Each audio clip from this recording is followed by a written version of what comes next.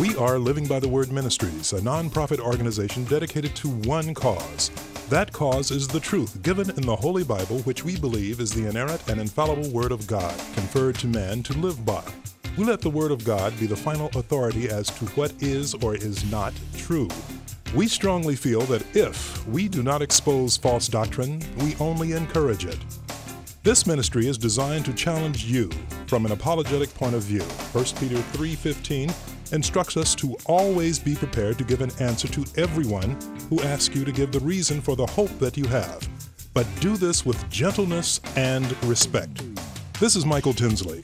Please stay tuned while we arm you, the believer, to keep living by the Word. It's the noble thing to do.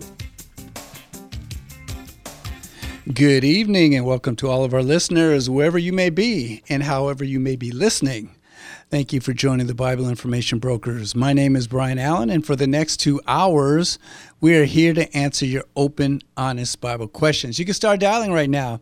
This is the best time to start dialing. Let me give you the number. It's toll-free, 1-888-LA-TALKS, 1-888-528-2557. Once again, that's 1-888-LA-TALKS, 1-888-528-2557.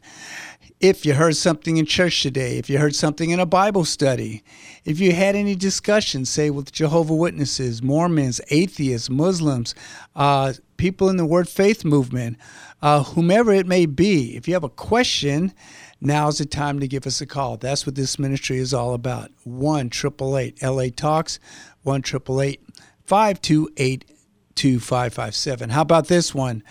What if you had a question just from reading your Bible? And believe me, you will, okay? We all do. There's a lot of information on there in the Bible, and just from reading it, you will have questions, okay? I'm going to give you the number again, 1-888-LA-TALKS, 1-888-528-2557.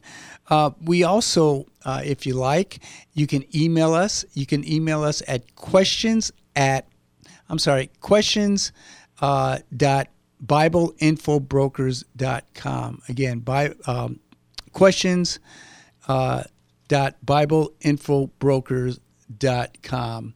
I'm sorry, I'm giving you the wrong information. Questions@BibleInfoBrokers.com. I apologize.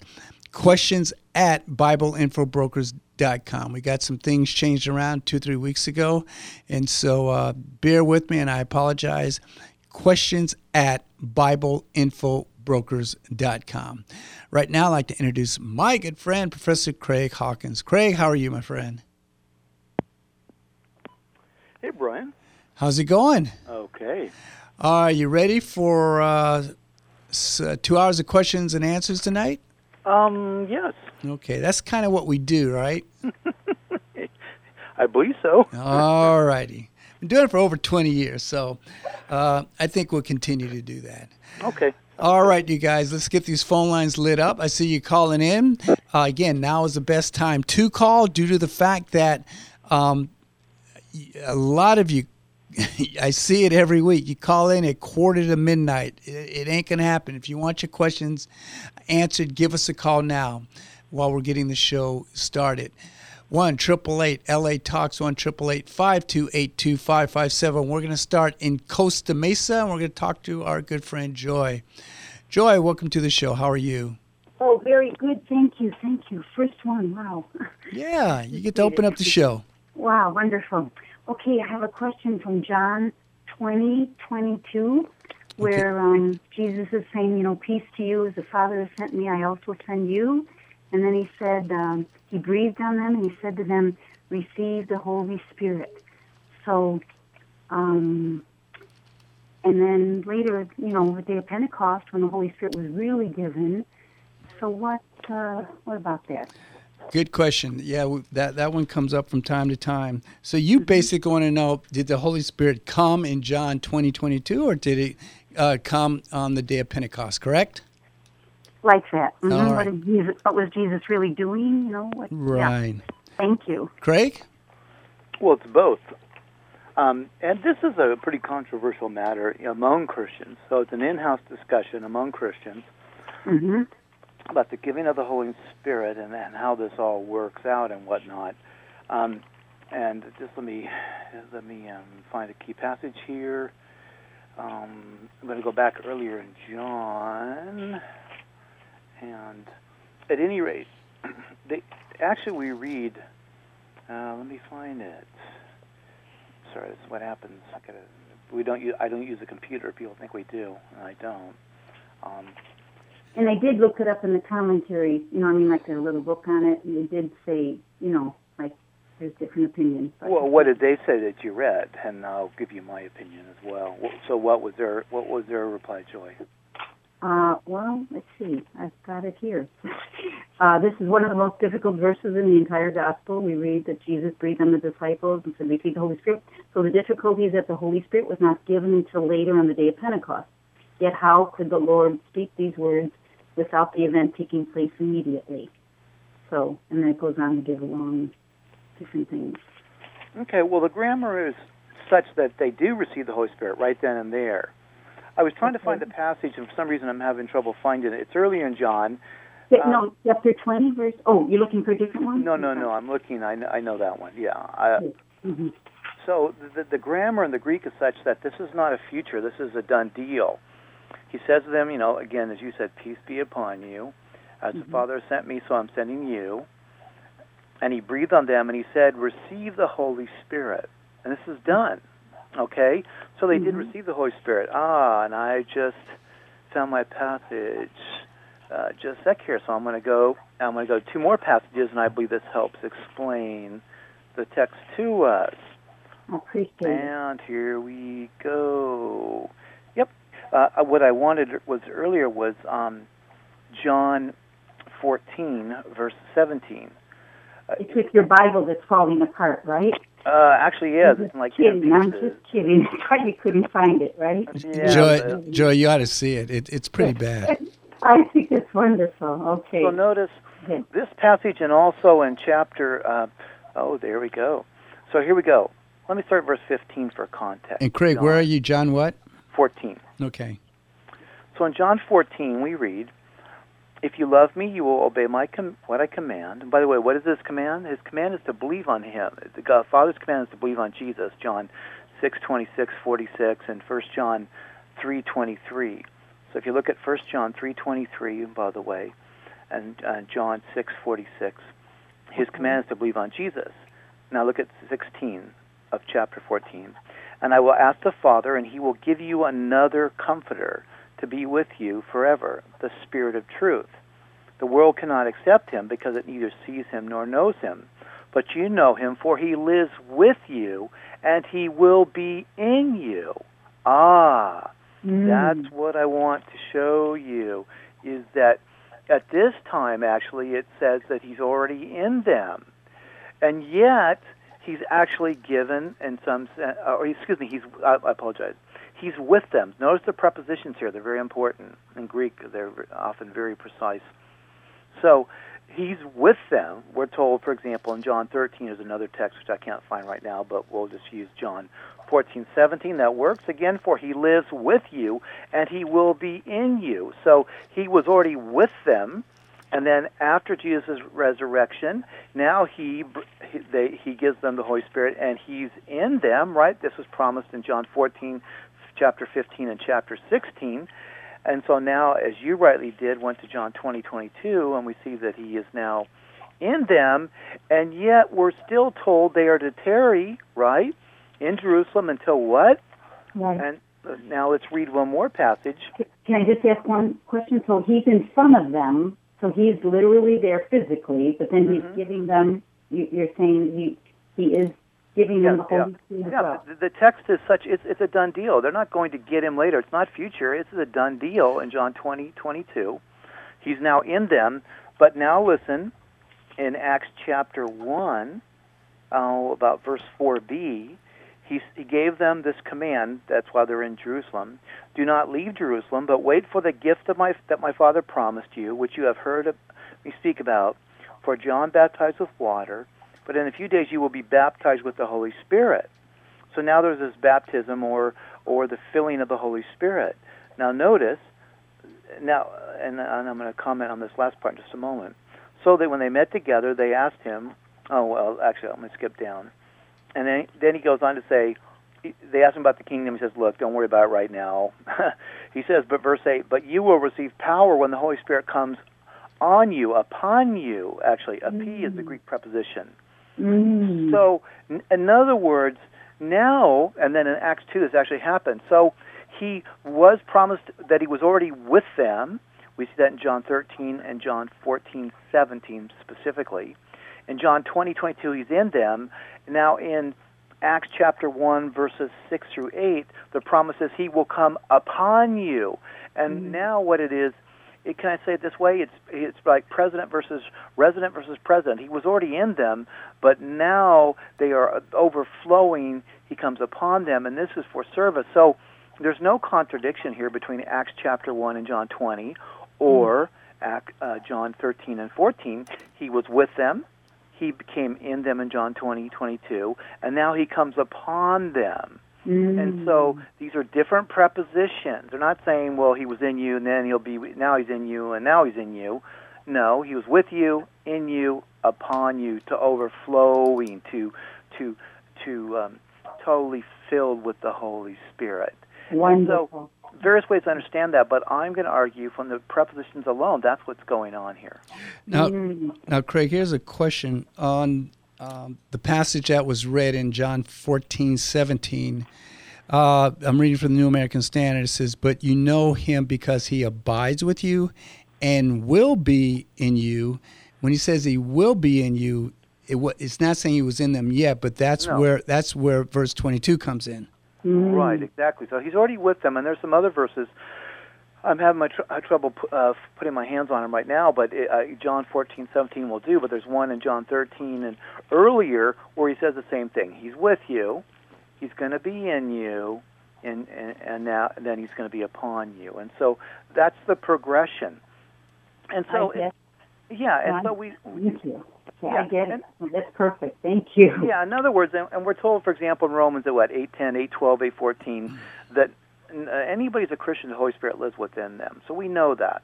But this is the coming upon. This is for works of service. This is an anointing for powerful service. Doing things by God's power, by God's grace, not just by human strength and ingenuity and cute little plans and education and whatnot. This is by the power of God, the dunamis, if you will.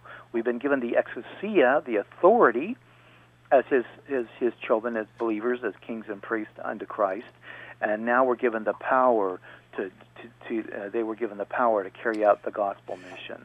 And you can kind of say it's the same power that went upon those in the Old Testament. The Holy Spirit didn't reside in them, but when they had power, the Holy Spirit came upon them.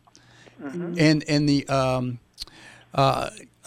book, Craig, I really liked was by D.L. Moody, Secret Power. Yes. By D.L. Moody. I read it years ago. And as a matter of fact, it was Dr. Walter Martin that recommended it. And I got the book, and it's really, really good. Yeah, I highly recommend that book as well. By D.L. Moody, Secret Power. And you would think he was a charismatic Pentecostal, but not so much that he believed in speaking in tongues, but he's clearly believed in the power of God, and to do effective ministry, it needs to be by the Spirit of God in one's life, and not just Christians trying to do it themselves. Amen. I believe in that. Thank you. That was a wonderful answer. I really got it. Could I ask you one more real quick one? Just a real quick one. It's been on my mind for a long time in my reading weeks and weeks ago. Well, since I know you are a person that reads your Bible all the time, you come up with good questions. Yes, I'll take another one from you. I appreciate it. It's in Matthew 18:10, where it says, "Take heed," Jesus is saying, "that you do not despise one of these little ones, for I say to you that in heaven their angels always see the face of my Father who is in heaven." But understand, angels given charge over us to keep us in all our ways. But what about, it just kind of struck me that day, like, wow, the children have, like, assigned angels, or, I don't know, could you explain that better? Yeah, well, and again, it's kind of a difficult issue, but the angelic realm really does exist, and they do God's bidding. In fact, we're told in Hebrews 1 that they are ministering spirits unto those who are heirs of salvation. Right. We see an incredible number of examples of angels protecting people, of carrying out God's will.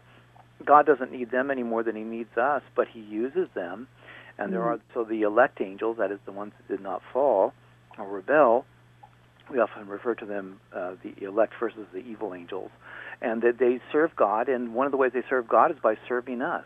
They have administered his covenants. They are involved, and they also, in some sense, protect and watch over his children. God uses them to protect us and watch over us. And there's many fascinating accounts even in the Bible, and then there's a number of books on angels. Some of them are kind of silly, and some of them I think do a really good job of talking about the angelic realm and various stories of people talk about them being protected.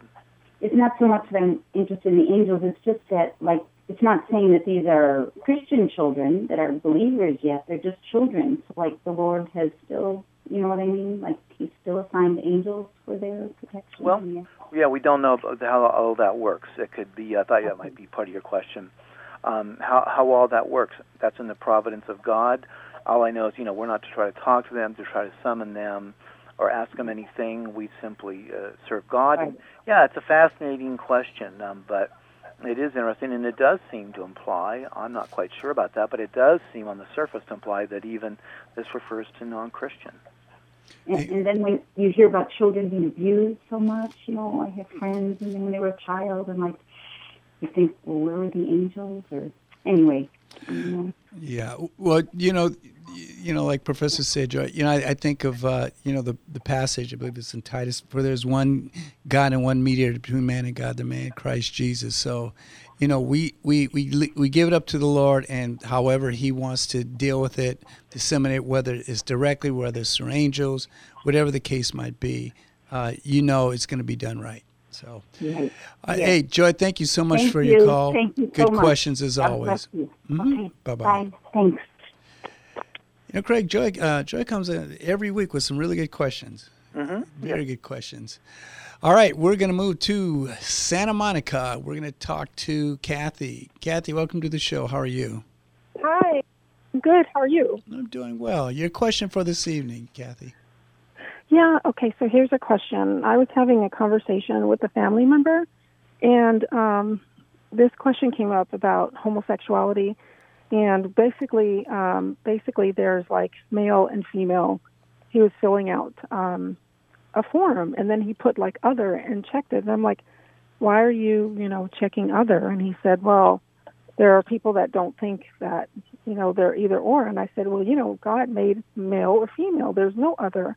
There's like no other like category. It's just a man or a woman. I said people refer to themselves as different things. And then he brought up a different scripture. Hold on, let me get it really quick for you. Ladies and gentlemen, you listen to the Bible Information 1 Timothy Brokers. 2:12, and he just referred to that where Paul says that, where he says that women should not preach in the church.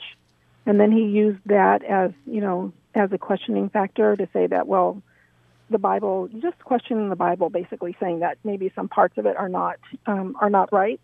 And I said that really doesn't have anything to do with it. So my question is, I just want to know if there is a way to really know apologetics and to really, I know the Bible pretty well, but I just couldn't, that doesn't have anything to do with it. But when I just started saying, look, and I just read to him, like in Genesis, okay, like God created male and he created female. He didn't create any other like category. But then just to people use certain parts of the Bible to say, look, I don't agree with this. And of course there are women, preachers and women that are called to be preachers, but then to take that out of context, to use it to support something, to say, okay, well, if this is not right, then that must not be right. Well, I think one of the things, Kathy, and I think you hit it on the head, is people are always taking the Bible out of context. The professor always says the first three rules of interpreting Scripture is context, context, context, and it's good to when you're talking about apologetics, it's always good to learn how to read the Bible in its proper context. And there's things like studying hermeneutics, the art and science of interpretation, And so what you find is that people will take Scripture out of context to basically prove or to hold to what they believe or what they want to believe, rather than they eisegete rather than exegete. They, instead of taking what the Bible is saying, what they do, they take out what they want it to mean, and that's where a lot of the false and wrong contexts come into play. And so, or they'll take passages that don't relate to one another, and so a lot of that happens all the time. Craig? I wonder what I could have said. Oh, I'm so sorry. No, go ahead. I'm so sorry. Go ahead. I was just wondering, how could I have provided I gave him that scripture and I read it to him, and then he read me that other scripture that I just told you about, and so I was just wondering what I could have done to support that. The Bible is true. It's the inspired Word of God. The New Testament especially, and so that because if somebody's going to take it out of context, then everything else can be questioned. Well, one thing to suit one's purpose. Totally understand, and one thing I personally like to do is when you bring up a point or bring up a passage like you did, instead of allowing the person to say, okay, well, what about this passage? They need to deal with that specific passage, and I primarily will say, we'll get there. We're going to deal with that, but here's a question that I ask you, and I want I want to get your response to it. How do you respond to it? And so I think asking questions is very important. Responding in its proper context. Letting them know what the passage does say and what it really says in its proper context. But then at the same time, they need to answer and respond to the question that you ask them. Okay. Craig? Well, what happens is we start playing Bible hopscotch here. Exactly. And basically, here's the underlying issue. And I like to look at presuppositions. People come to life to issues with a worldview. And how they think they know things, what they think they know, what they think is right or wrong, or what have you. And basically the mentality of our society is we're so smart, we're so educated, we know these things today, and everybody else was an idiot before we came along. And so we do want to look at the Bible. So a big part of this, I believe, is the reliability of the Bible. And there are a number of ways to do this. I have the bibliography and apologetics, but just quickly, there's what used to be Volume 1, and now I think it's two volumes in one, of Evidence That Demands a Verdict, has a very good section on the reliability of the Bible. Three books now, Craig. Yeah, I've done talks on this issue. I teach regularly on this, on the reliability of the Bible, using even external or secular standards that are used, whether it's in a court of law trying to discern the reliability, and or antiquity, and the authenticity of a given manuscript, let alone, again, an ancient one. And so there are standard tests that one uses, such as what's called the bibliographical, internal, external. I don't expect you to remember all that, but there are great things that talk about this. For example, History and Christianity by John Warwick Montgomery. History and Christianity by John Warwick Montgomery. He goes through this in detail. It's a small book. And so Christians really do need to get informed. They do need to know the reliability of the Bible. So that's a big issue. But we have to be able to address these concerns, and there are a number of things. We're dealing in a day and age where postmodernism as an ideology dominates our culture. Whether people know it or can spell it, that's what's going on. And a big part of this is what's called social constructivism. It has various names: social construct, perspectivalism, constructivism, whatever. But basically it says that reality is not objectively and independently true from us. We construct it, and through a social contract we basically agree what's true. There is no real objective, external, universal reality. We, as a society, as a culture, as people in the 21st century, decide this. So, for instance, just as typically Americans drive on the right side of the road, all things equal, and Brits and Aussies drive on the left. In India, they drive wherever they want. But the point is we could drive on the left, and the Aussies could drive on the right, but they don't. So it's objectively true, but it's a social construct. We agree, and so what they're saying, and the thinkers in this area are saying, the people who hold this, is that sexuality, gender is just a construct, and so why should you let this white Western male-dominated worldview, this binary view of either male or female, inform you? Indeed, there's not only a third sex, I would say, or gender. There's almost an infinite variety, a kaleidoscope, a spectrum. That's in fact where Oregon's going right now on driver's license. So that's the Sitzenleben, we say in German. That's the cultural milieu. That's the zeitgeist, the spirit of the age. We're told that everything's a social construct. So it is with sexuality. So it is with so-called gender. And I believe we're seeing a wholesale rejection and rebellion against God's order, His creation of creating people male and female, not Adam and Steve, but Adam and Eve, male and female. Right. And our society is rejecting that because it's rejecting everything that's related to a historic Orthodox Christian worldview.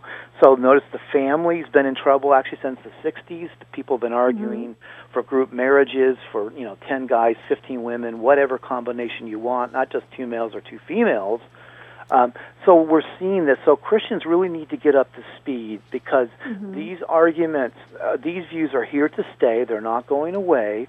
And Christians need to get informed and understand this. And they may not spend a whole lot of time studying Jacques Lacan or Julia Kristeva or Judith Butler, people whose views have radically influenced the same-sex marriage idea today and these fluidity of gender. But that's what's going on. And at a popular level, Christians really need to get informed. And there is Rosalia Butterfield has a phenomenal website. She was formerly involved in the lesbian lifestyle. There's a great book called Out of a Far Country, where another individual came out of homosexuality. And these are powerful books and ministries that really help deal with these issues. And there are some that deal with homosexuality. There are some really good articles. There's a whole book. One of the best books I know of is called Homosexuality. I'll spare you the subtitle. The subtitle is like two lines, but Homosexuality by James D, capital D-E, then capital Y-O-U-N-G, James D. Young. Phenomenally good book on this issue. And so we need to address people where we are, and I just really encourage dialogue and things like this. Well, so why do you think that? So what's the point of that passage? How do you know that's wrong? How do you know you understand this? My background is also not just theology but philosophy, and so I want to know the epistemological questions, fancy word, but this means theory of knowledge. What do you know, and how do you think you know it? Why do you believe this? Why are you giving me this argument? This is not in a pejorative sense. This is not in a defensive posture or mean spirit. It's just simply dialoguing. So what do you think? Why is this? Why do you believe this? Because people just have this idea, again, everybody's an idiot except us, and we in the 21st century know all these things, and everybody else is a moron. And so we've got it straight. And, really, who says? Who told you that? This person, that I'm talking to is a family member that, they're a believer, they go to church all the time, and they're really spiritual, they're educated, and, there's something came up where one of their friends' parents got married, 2 males, right? And they wanted to go, and they're an adult, and I couldn't say that you couldn't go, but I said, look, as a Christian, this is what God says, and myself as a photographer, if I got presented with an opportunity to photograph, a gay couple, I wouldn't do it based on what the Bible says. I couldn't do it, my conscience, right? But then he said, you know what? I totally understand and I agree with that, but God does call us to show love. And I thought about it and I said, well, he just said that this is my way. I'm not supporting them or anything. I know them. They invited me, and I'm just, basically showing love. Yeah, and yes. And so I wouldn't go because that's me and that's how I feel. But he felt that by him going, he didn't. I felt that if I photographed a wedding, that might that might look like I condone that. And I feel like just where I am as a Christian, I couldn't. Like, I wouldn't be putting that person down, but I would just say, look, here's my views and here's how I feel. But for him, he just felt like, and I don't, condemn him for that. He said, I'm showing love. So even though I don't believe in what their union represented, I'm just going to just support Well, them. let me address. This is getting a long conversation, but it's important. Let me address three more points that you brought up. No, it's important. So I want to spend a little more time. And let me jump in real quick. Carmela and Seratino, they were holding for a while. I'm so sorry. No. This is important. I just wanted to let them know that they were coming up next. So give us a call back. We have some open lines, so call back. You guys have some great questions, it looks like. So, okay, I'm sorry, Kathy. Go ahead. No, so actually it's my turn. So here we go. So a couple things. Yeah, I understand. Christians disagree about that.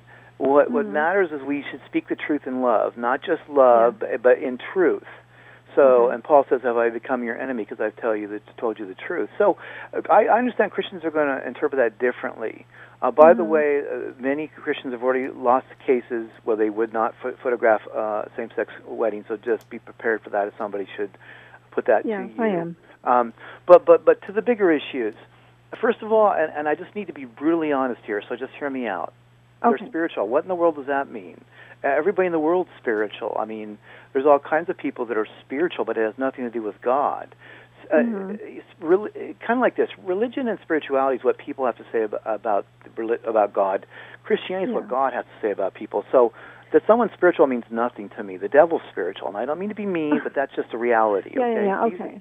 So that's number one. Number two, that they're a Christian. Okay, but how much is their view informed by the Bible? How much is their worldview?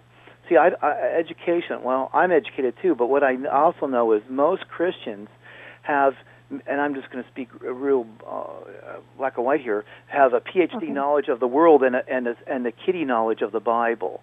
Their knowledge of the Bible is radically influenced by, it's like wearing rose-colored glasses and everything looks rosy, or yellow and everything looks jaundiced. It's not because the world's that way, it's because that's the way they're seeing it. So what often happens is they go to university or college or even, what have you, and read, and then they think, well, they really know all this stuff.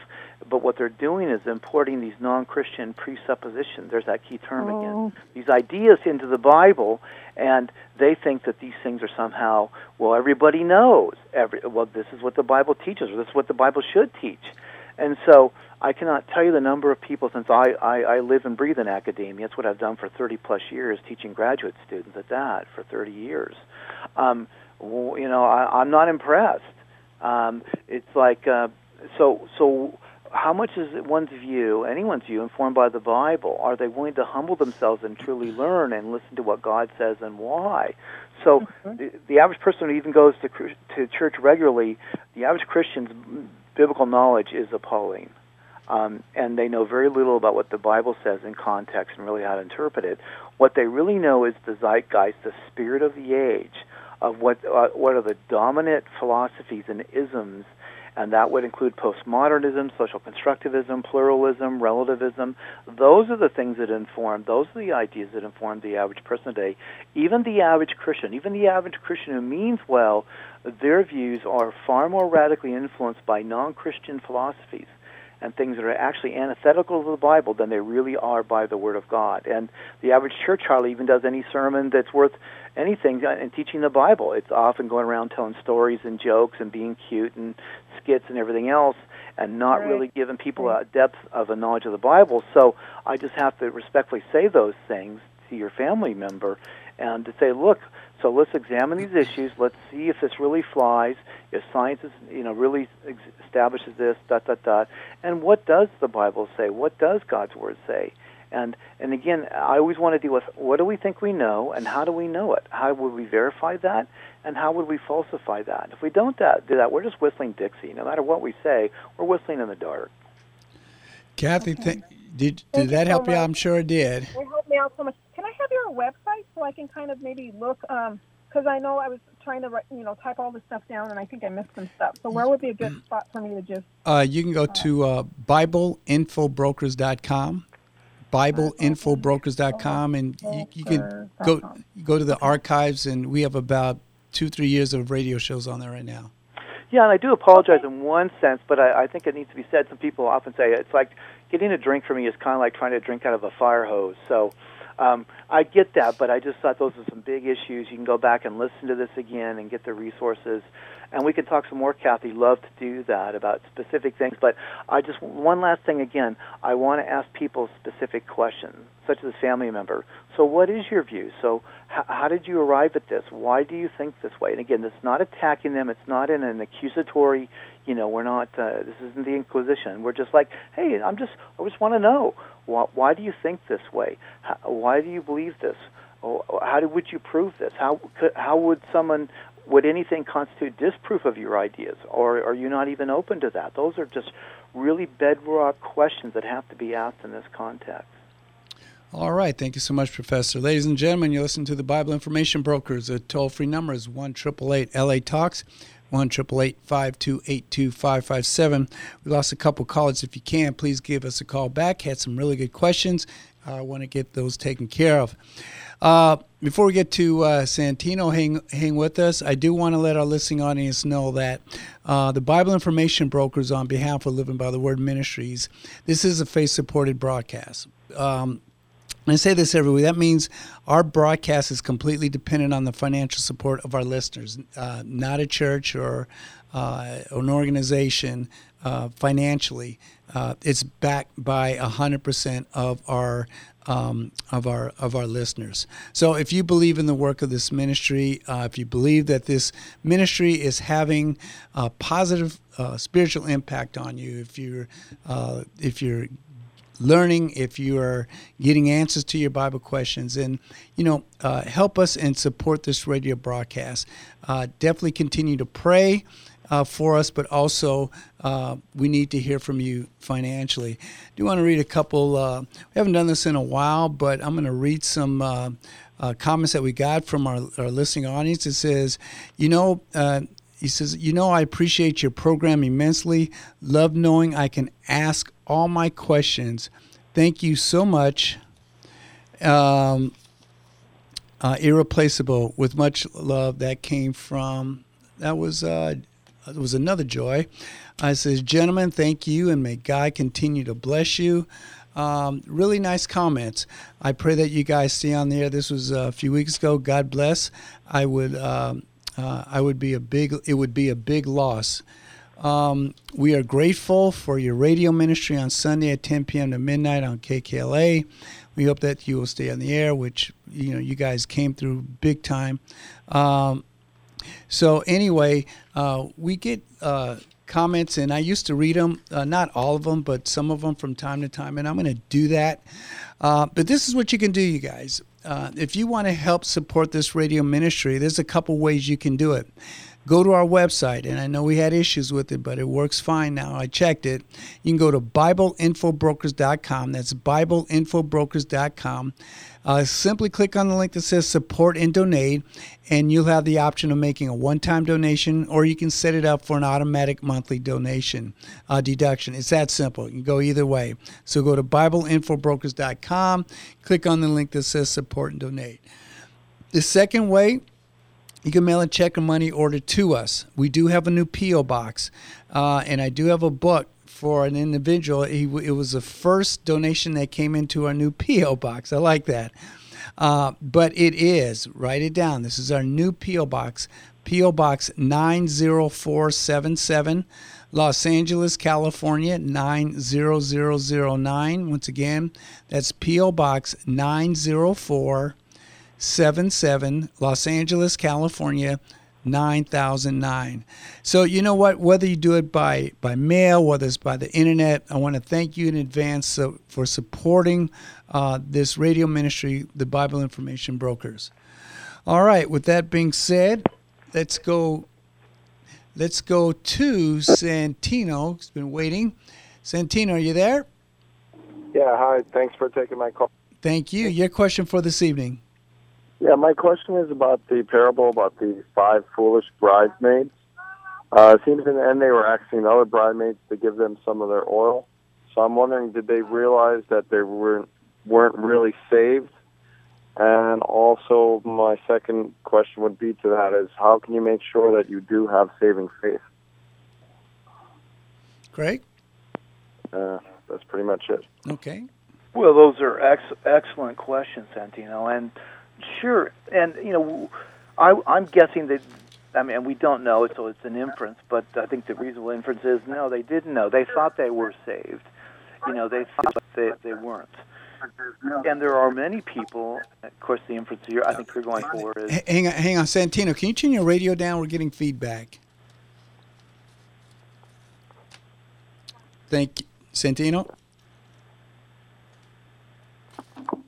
Okay, let's try again. Hello? Yeah, did you turn your radio down, Santino? Yeah. Okay, Yeah, great. Thank you. Great. So, at any rate, the question would come up then. So how can we know if we're saved? If one is saved, and there are people listening right now, and and I'm sure you, as I have encountered many people who thought they were saved, and when I ask them. So I have a list of specific questions, and I'm not saying they're the only ones, but as you can tell from my previous call, with Kathy, I like to ask people questions instead of me just telling them. Most people don't like to be told stuff, even if it's true. If it's from the doctor, they want to somehow think they discovered it, and what have you. But seriously though, the issue is.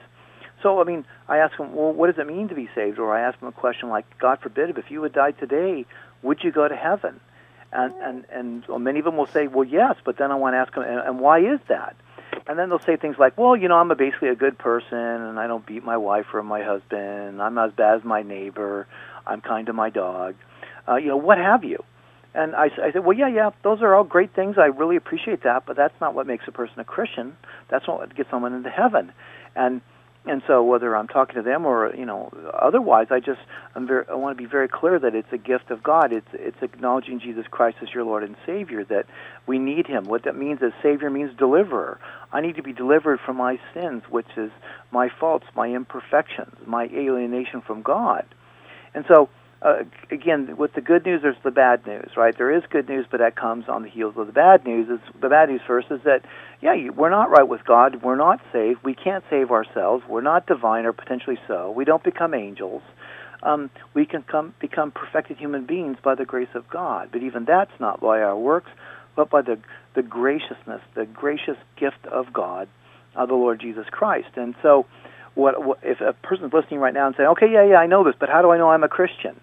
Well, again, for those who don't, I want to explain that to them, that it's trusting in Christ as your Lord and Savior. What is God's will? We mentioned this earlier, John 6:26 or 46, and 1 John 3:23. God's will is that we believe on His Son, the Lord Jesus Christ. And how do we know I'm saved? It's because if we've trusted in Christ. So if one says basically to the effect, I'm trusting in Jesus and Him alone. Yeah, I'm going to do good works, but those works aren't going to save me. They don't get me saved. They don't keep me saved. What saves me, what delivers me, and gets me into a fellowship with God here and now and for all eternity is a personal relationship with Jesus Christ, trusting in Him as my Lord and Savior. And if one has done that, then they're saved. And how do I know this? Because Hebrews tells us, right, that God's immutable. He doesn't change. He doesn't lie. God is faithful. When God says something, you can bank on it. In this day and age, you can hardly believe anything anybody tells you, especially politicians or others. But we can trust God because He's God who cannot lie. He doesn't lie. He cannot lie. And He's told us, for example, one of my favorite texts, I know it is Brian's, is found in 1 John chapter 5. Actually, the context starts earlier, minimally verse 11, but I want to, for time's sake, get to verse 13. In the book of the New Testament, 1 John chapter 5, verse 13, John says, and I quote, "These things are written that you may know that you have eternal life." So notice they're written. He wrote them so you can know, that have cognizant, have a knowledge that you have, not might have, not may have. What's called a present indicative in Greek and language. It's a present fact, reality, that you may know that you have eternal life. So I can know that I'm saved, and here's how you know. If you're trusting in God for your salvation, that He paid it alone. See, if it's up to me, well, I may not complete the transaction. I may not live up to my part. I could perhaps blow the deal on the last day of my life. But when it's done by him from first to last, when he's done the saving, it's a done deal. It's finished. And Jesus tells us in John 19:30, he says of his death, it's completed, it's finished, or paid in full. We could translate that. John 19:30, paid in full, the penalty for our sins. That's how we can know that we've passed from death to life, that we know they're Christians. So the reason people don't know, and probably the 5 foolish virgins didn't know they're saved, because they assumed. Because they thought, well, I'm not that bad. I'm pretty good. I've kept most or many of the commandments. I'm a pretty decent person. I'm certainly not as bad as my rest of my family or my neighbors, so I'm going to get into heaven. And if that's what they're trusting, like our Jewish friends did, as Paul tells us in Romans chapter 9, verses 28 and 30, actually through 32, Romans 9, 28, 32, they weren't saved because they were trusting in themselves. But when one trusts in God, and him alone, Santino, we can know that we're not one of the foolish virgins, but we are indeed those who pass from death to life. We are his children, and we will go into the marriage celebration with Christ because he has done the work, and we know and we rely upon him and him alone, and it's a done deal. So there's more to say, but I would at least say something like that. I appreciate that. If there's any chance to get a quick reply to this, what if someone is struggling with unbelief? And what about that person? Can they have any peace of mind of still being saved if they're struggling with unbelief now? Well, sure. Thank you. I'm so glad you asked that. Look, I think there was a guy in the Bible. He had his son was demon possessed. Now most people don't even believe in that today, but there are cases of that, especially in other countries. And Jesus said, the disciples who were down there, this is in Matthew 16:17, they come down from what we call the Mount of Transfiguration. Peter and John or James were with him. I know Peter, I forget whether it's John or James. I think it's John, he's with him. And the rest of the disciples could not help this guy, and Jesus said it was because of their unbelief. And Jesus asked him, do you believe? And he says, yes, Lord, help my unbelief. In other words, God's gracious. God doesn't say, oh, you've got to have perfect faith. You've got to have perfect commitment, perfect confidence. And if you don't, I'm not doing anything for you. Look, I relate to this because I was a doubting Thomas for years. My background was a secular university, classical history and philosophy at a major, it's almost top 10 university in the United States. That wasn't exactly Sunday school. They didn't help my faith a whole lot. They were bashing my views on a regular basis no matter what class it was. It was math or English. Somehow Christianity came up and was thrashed. And I had all these questions, all these doubts. In fact, I'll be honest with you, I was looking for loopholes. I was looking for reasons to get out because it was cramping my lifestyle. But, God was good and gracious to me and was faithful to me and worked with me. He didn't say, now, Craig, you don't believe like the way you should, so I'm dropping you like a hot potato. God works with unbelief. God works with those who are struggling. So I can confidently say that person because I was that person for years. And every time I thought I found a hole in the Bible, I'm like, I'm out. I got it. This is it. I've refuted Christianity. And then I'm, whoops, and then I find the answer to that. So I have real compassion for those people, Santino, because I was one of those. And even doubting Thomas, Jesus doesn't say, you're out of here, buddy. He says, he gives them evidence. And so what I want to encourage, whether that's you or another person you know, is give them grace and then talk to them. Now, if it's you, just keep calling. Let's talk some more. But if it's someone else, literally not just you, then say, hey, yeah, let's deal with this. What are you struggling with? What are your questions? Let's deal with these. By the way, there's a great book called Dealing with Doubt by Gary Habermas, Habermas. Dealing with Doubt by Gary Habermas. And so I would recommend that to them or to you to share with them. But yeah, how these things get resolved is not just by trying to be happy attitudes or think positive thoughts, but it's by what are your concerns? What are your doubts? I've been reading for a number of reasons one of the great saints of Christian history, St. Augustine, a bishop of Hippo, North Africa, born 354 to 430. The point is, this guy had so many doubts. He became a Manichaean. His mom was a Christian. He rejected it. Then he got into skepticism. He was reading Sextus Empiricus. He was into everything but Christianity. But eventually he became a Christian, and through his investigations, he became confident in the truth of Christianity. But it was a long road. And trust me, if people like him can come to Christ and have their doubts dealt with, so can you or your friend. So there's great encouragement there, I believe. Awesome. Thank you very much. I really appreciate your time. Thank you. Oh, our pleasure. Thank you, Santino. God bless you. Yeah. God bless you guys. You are listening to the Bible Information Brokers. We're almost up to our top of the hour break. We have some lines open. Let's get these lines filled up. This show goes as you call in. I know you have questions out there. The dumbest questions are the ones that are never asked. It's toll free. It's on our dime. 1-888-LA-TALKS. 1-888-528-2557. You can email us at questions@BibleInfoBrokers.com. You know, Craig, we have a couple questions I want to that were emailed, and they're along the same lines. I want to deal with those on the other side of the break. But also got an email from our friend Philip, and it was he has a question, but he also sent legislation from Ontario. It says Ontario passes totalitarian bill allowing government to take kids from Christian homes. Ontario's Kathleen Wynne Liberals have passed what critics describe as totalitarian Bill 89 by a vote of 63 to 23. On the Brian, maybe we could hold on to that. I'm sorry, if you don't mind. I want to really share the gospel right here in light of what we were just talking about. I want to come back. By the way, I'm guessing that's Ontario, Canada. That's not Ontario, California. Right. Right. Yeah, if we could hold on, that's really important, and I do want to address that. I thanks, Phil, for that information. 25 actually outlaws for Christians to speak out against homosexuality in any way, shape, or form. But, folks, we've been talking about a lot of things, and it's interesting. The government's trying to tell us what we can and can't think. But there's just a key issue here. I think of the questions that Santino was asking, and Kathy as well. God can deal with your questions. God can deal with your doubts. God can deal with your skepticism. You don't have to pretend or think, oh, I got to have it all together, or I've got to have all these things answered, or I can't believe. God is more than happy to accept you where you are and deal with your doubts. Look, I was there, my friend. I spent years working through a lot of these issues. Why do you think I did? Why do you think I do what I do now? Because this was me. I had these issues. Christianity was cramping my lifestyle. Number one. Number two is I went to secular universities, the bulk of my education, as a philosophy major, classics major, and other whatnot. And Christianity got slammed, and I needed to not ignore it, but work through their concerns, their objections, the ones I already had and the ones they had.